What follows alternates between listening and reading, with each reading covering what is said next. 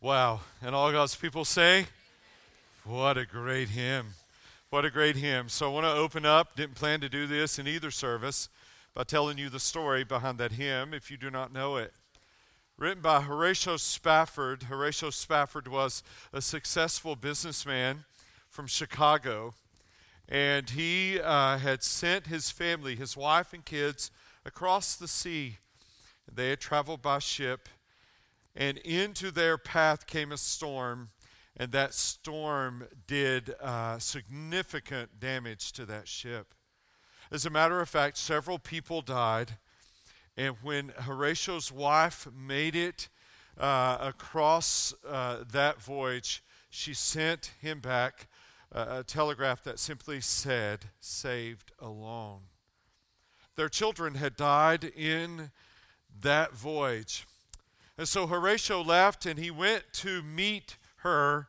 And when he did, he told his captain what had happened and asked for the captain to let him know when they would arrive at the spot where that fateful incident had happened. The captain told him, and he stood there and penned the words of this hymn. It is well with my soul. This morning we launch into a Christmas series, and this Christmas series is called Christ Before Christmas.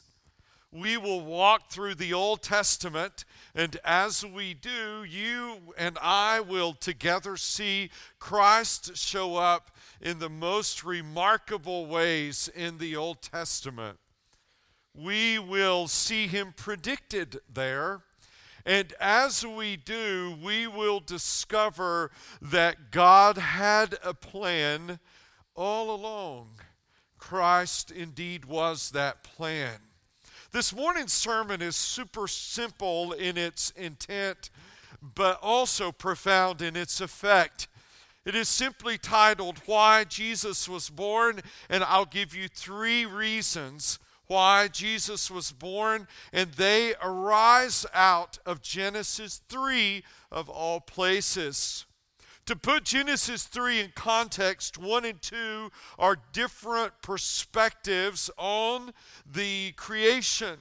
One sequential and the other a more consequential account of the creation. And we get into Genesis 3 and this event happens. And we discover from the fall, as it is called, why Jesus was born. What we discover, first of all, is that Jesus was born because Satan is real. Jesus was born because Satan is real. Now the serpent, verse 1, was more crafty than any other beast of the field that the Lord God had made. The word crafty by itself is not a negative word. It simply means subtle. So it's not necessarily negative, but what we discover here is the way Satan works. Satan chose the subtle serpent to do his subtle deed.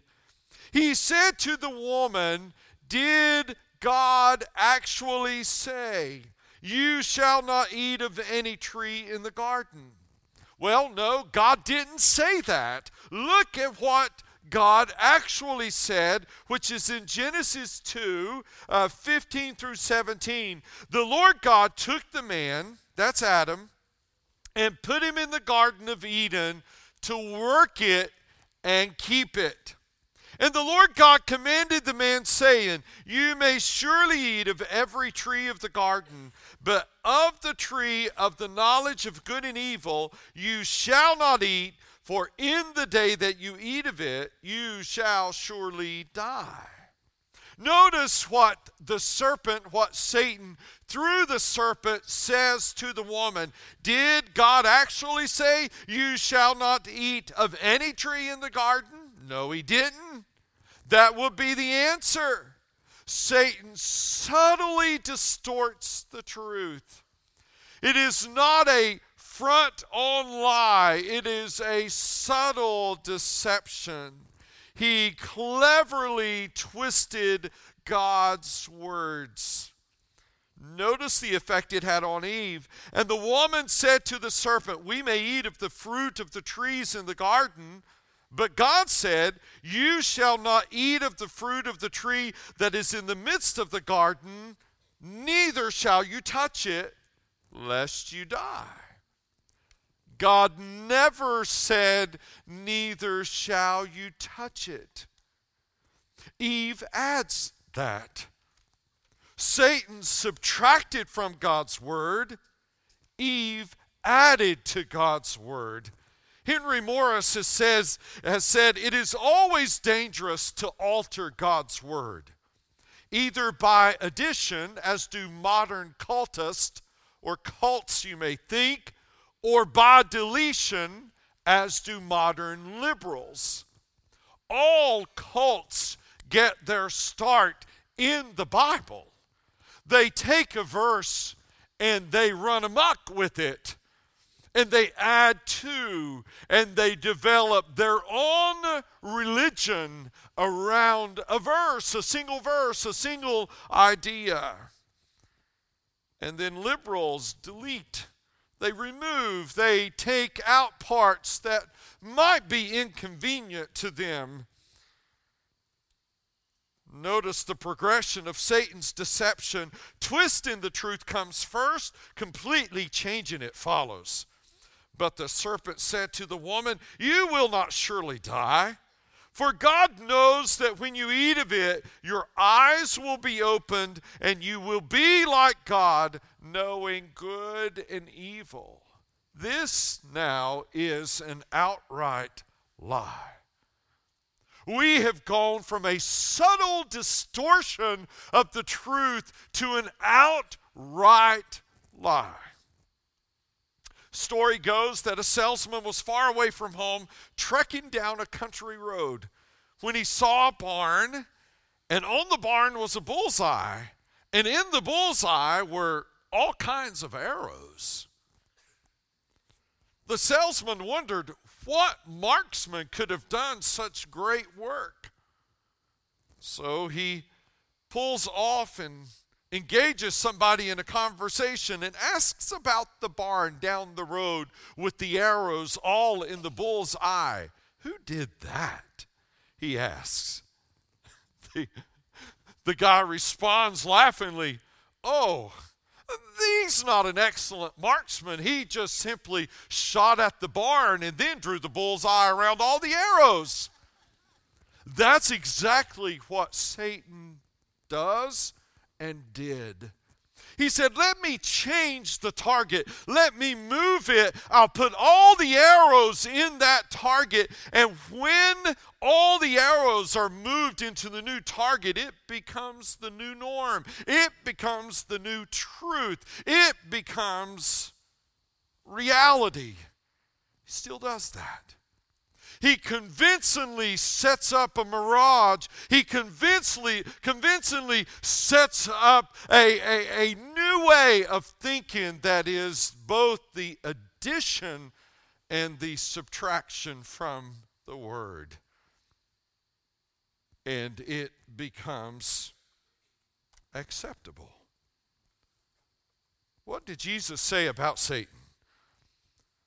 He's talking to Pharisees in John 8. He doesn't have good words for them. He says, you are of your father, the devil, and your will is to do your father's desires. So we're about to get Jesus' take on Satan. Here he goes. He was a murderer from the beginning and does not stand in the truth because there is no truth in him. When he lies, he speaks out of his own character, for he is a liar and the father of lies. What does Jesus say about Satan? He can't tell the truth. He is incapable. His character itself precludes the truth from coming out of his mouth. Perhaps you, in your scientific way of thinking, might say, I don't know that I could believe in Satan. Jesus did. Jesus was born because Satan is real. Jesus was born, secondly, because sin is real. Notice what happens. So when the woman saw that the tree was good for food and that it was a delight to the eyes and that the tree was to be desired to make one wise, she took of its fruit and ate. And she also gave some to her husband who was with her, and he ate. Eve had so many trees to choose from, didn't she? Just one. That was a no. Years ago, I was in Dallas, Texas. I had traveled there to visit Dallas Theological Seminary. Thought perhaps that's where I would go to seminary. And so I stayed on campus at DTS, and then I had some free time. So I thought, I'll just trek about, and I did. Not the safest thing to do, I discovered, at least then. I'm not sure how things are around the seminary now, but then it wasn't. But I left, headed toward the Dallas Museum of Art. I had heard that there was a display of Russian icons. These things were 10 feet tall at least. They were 1,000 years old. And they were Christian images, and I wanted to go see them.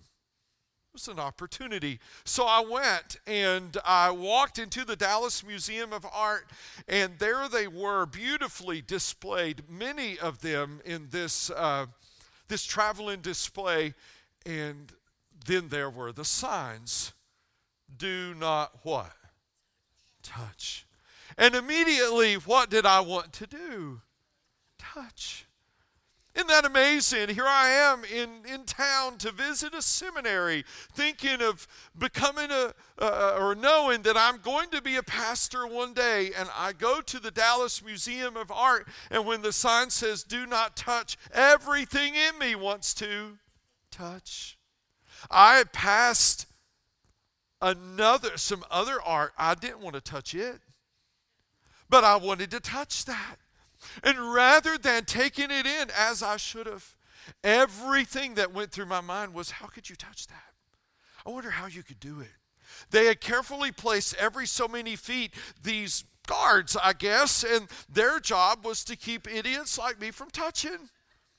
And so I'm just walking through, and I'm thinking, wow. And I thought, okay, just do this. Just get up close, pretend you're a scholar, and you know what you're looking for. Like you're studying the icon, and you know what you're looking for. And when you get up super close, move with your whole body. Like all this went through my mind, no lie. Move with your whole body and just do like that. Nobody will ever know. And so sure enough, I got close. I looked in. I had nerdy scholar look on my face. I was checking it all out. I leaned in. I touched. And no sooner than I did than this hand went on my shoulder. And this gruffy voice behind me said, the sign says, do not touch. And I turned to see the scariest woman on the planet. She meant business. And I was nailed. Why? Why did I want to touch? Sin is attractive. There's something about touching when the sign says not to. You can walk down the same hall day after day, but as soon as somebody paints it and puts a sign up, what do you want to do? Make sure it's wet. Is it really wet paint? You've not touched that wall in years, but that day you will. Jesus was born because sin is real. You may not believe in Satan, but I am convinced if you have any sense, you believe in sin. Why? Because you struggle with it. If every one of you was honest, and I were to ask you a question, have you done anything in your life you wished you hadn't? You'd say, oh yeah. So what is sin? John Piper's definition is comprehensive. Sin is any feeling or thought or speech or action that comes from a heart that does not treasure God over all other things. Any thought, any feeling, any speech or action that comes from a heart that does not treasure God over all other things. That's sin. Anybody guilty? Yeah. What does sin do? We see in this first interaction what sin does. Sin promises what it cannot deliver. Notice when she saw that it was good for food, a delight to the eyes, and it would make one wise. It was none of that. Sin promises what it can never deliver. The addict thinks, oh, if I can get one more drink, if I can experience one more high, if I can climb up one more rung of the ladder, sin promises what it can never deliver. Secondly, sin spreads to where it can never be contained. She also gave some to her husband. It wasn't enough for Eve to enjoy the sin alone, was it? She gave some to her husband. She wanted him to share in it. Sin is that way. It seldom operates alone. It always operates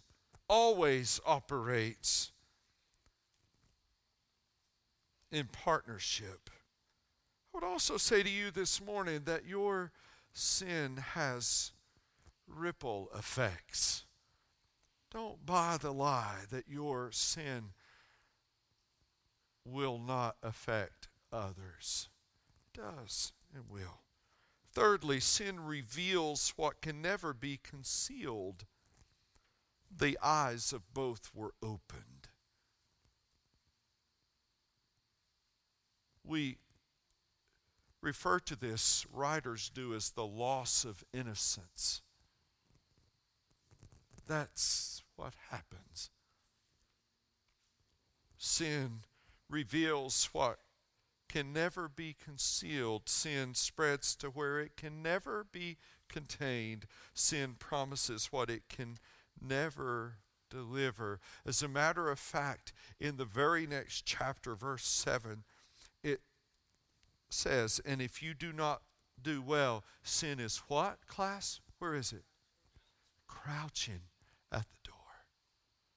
It's not knocking on the door.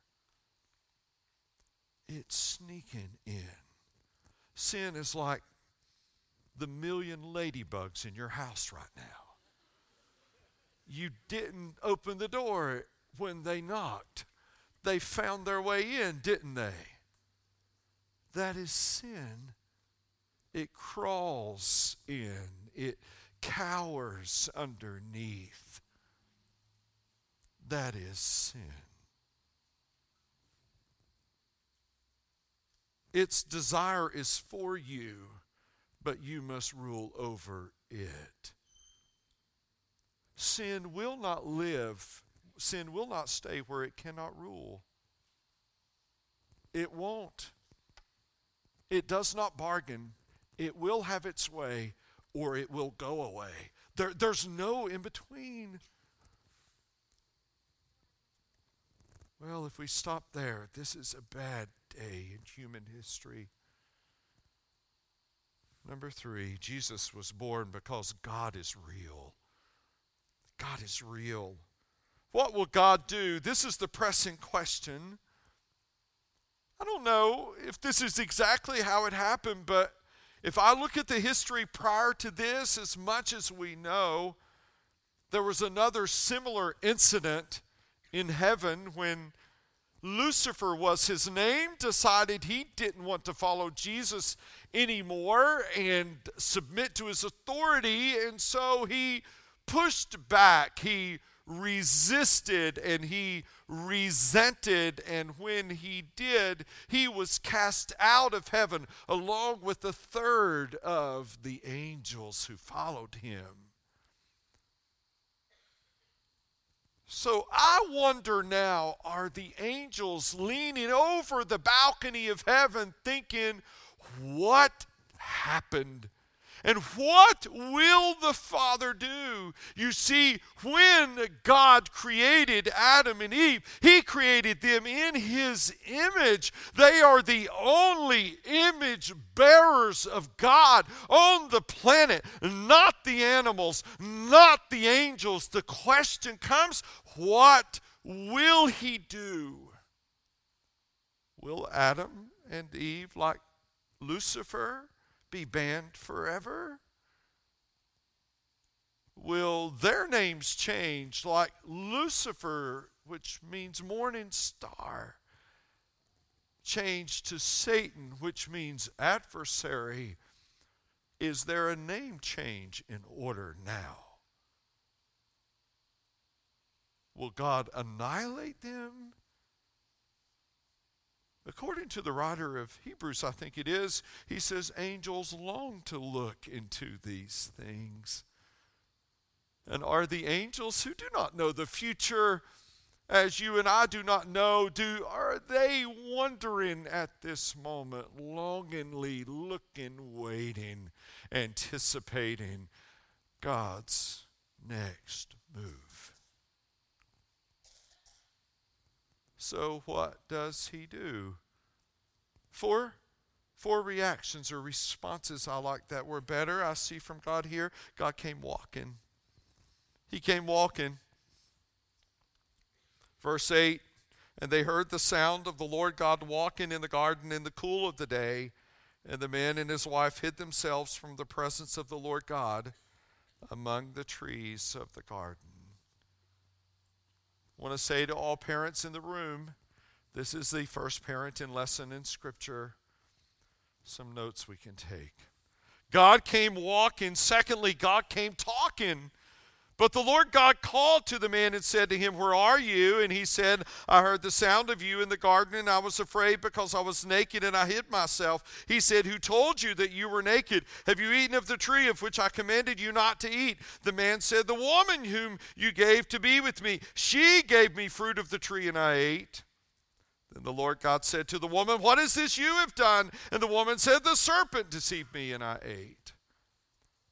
Well, let's talk about what God says before we get into what they say.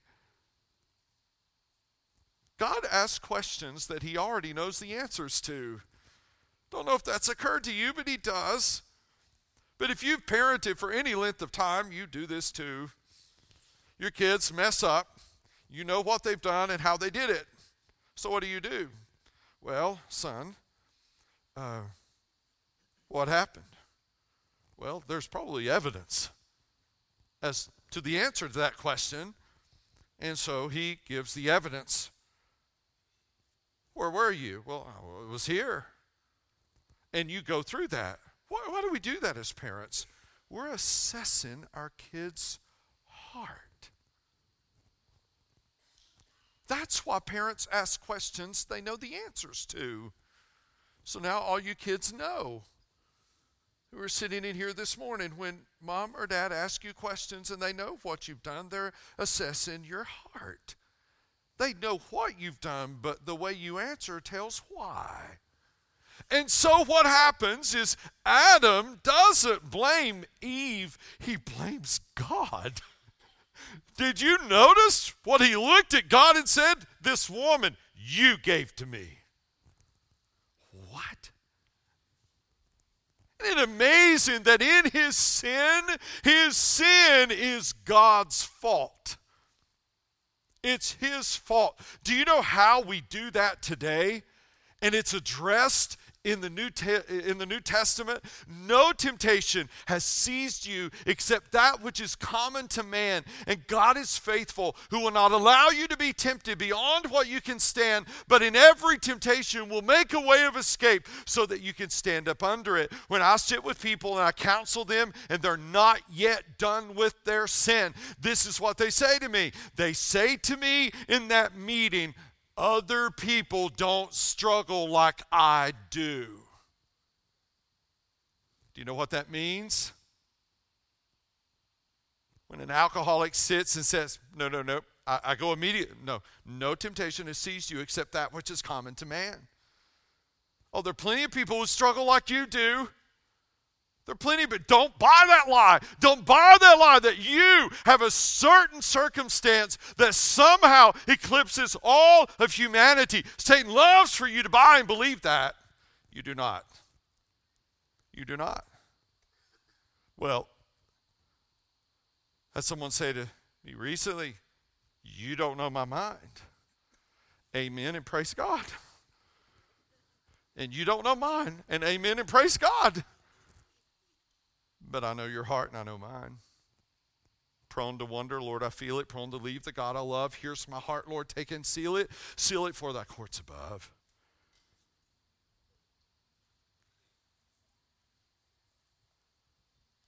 God came walking and he came talking. But third, God came cursing. He did. He starts with the culprit, with Satan, because you have done this. Cursed are you above all livestock and all the beasts of the field. On your belly you shall go, and dust you shall eat all the days of your life. The word cursed is not saying swear words. To curse is to invoke God's power to bring harm to someone. God's curse shows that he's just. He will deal with sin as it deserves. But notice that God never cursed Adam or Eve. As a matter of fact, Eve wasn't called Eve yet. Don't know if you've thought about that. She was simply called the woman at this point. He never cursed Adam, and he never cursed Eve. He cursed the ground that Adam would work. It would be difficult. Toil and work now. Adam had already been working, but now work would be hard. He cursed childbirth. I wonder what the angels are thinking now. God doesn't change their names. He doesn't curse Adam and Eve. He doesn't cast them out. What he did next is outlandish, unthinkable, unbelievable, but it's who he is. Fourth, God came preaching. He came preaching. Here's the sermon in a verse. Genesis 3:15, I will put enmity between you and the woman, and between your offspring and hers. He shall bruise your head, and you shall bruise his heel. In Christian theology, this is a hefty verse with much written about it. I have some of my former Old Testament students here, and they would know this verse as the proto-evangelion, the first good news.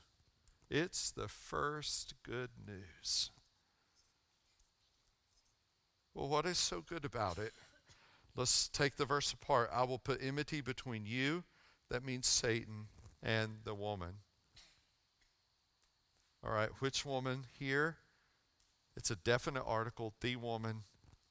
So Eve, yes. Mary eventually, the mother of Jesus. And between your offspring, Satan, and hers. Well, who is Satan's offspring? You see, there are thoughts that this refers to Satan himself, and indeed it can, but in the book of Revelation, there is someone called the Antichrist who emerges. A real figure. The spawn of Satan. I would say that's what this refers to, and her offspring is Jesus. He shall bruise your head, Jesus, and you shall bruise his heel. Satan, you will bruise Jesus' heel. Well, how? Well, when Eve has offspring, ultimately Christ will be born. And when Christ is born, he came to die. He'll die. I'm reading John Stott's The Cross of Christ right now. And he'll die. He came to die. And so when he comes to die, at that moment of death, Satan strikes his heel. And he thinks he's won.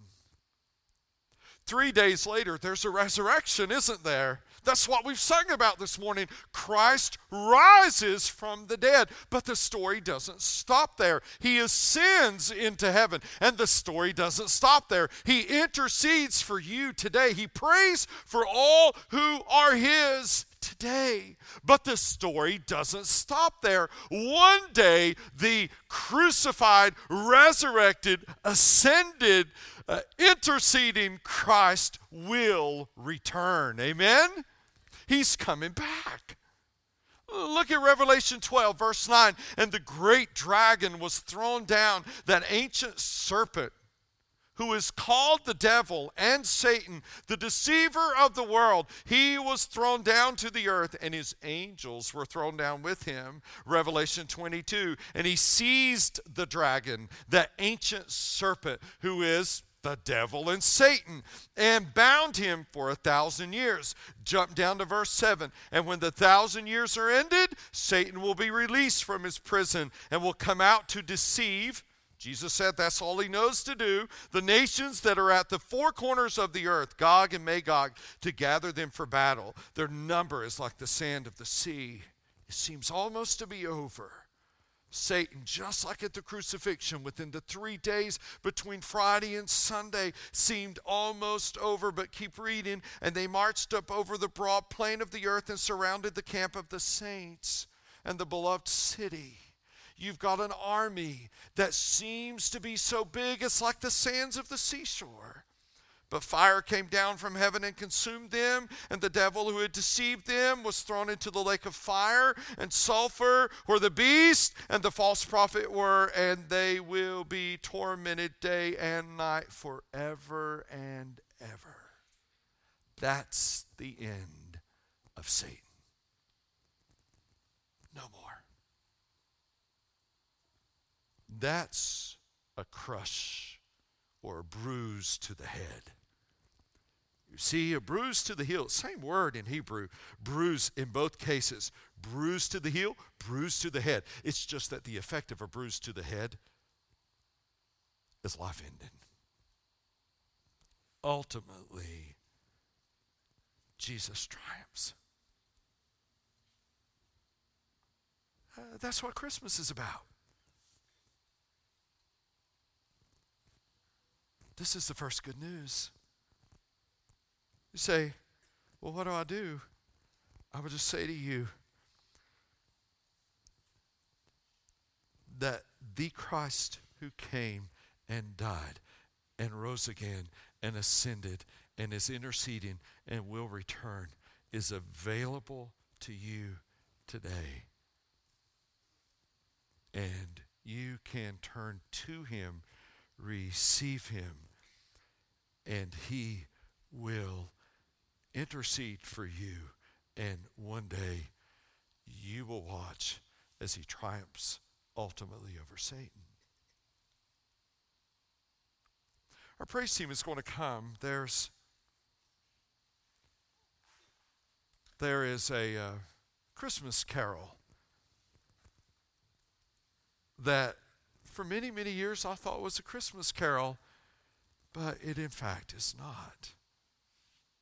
It is a second return carol. The words we'll see on the screen go like this: joy to the world, the Lord is come. Let earth receive her what? not her baby, her king.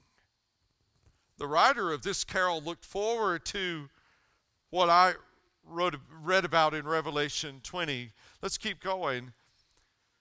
He rules the world with truth and grace.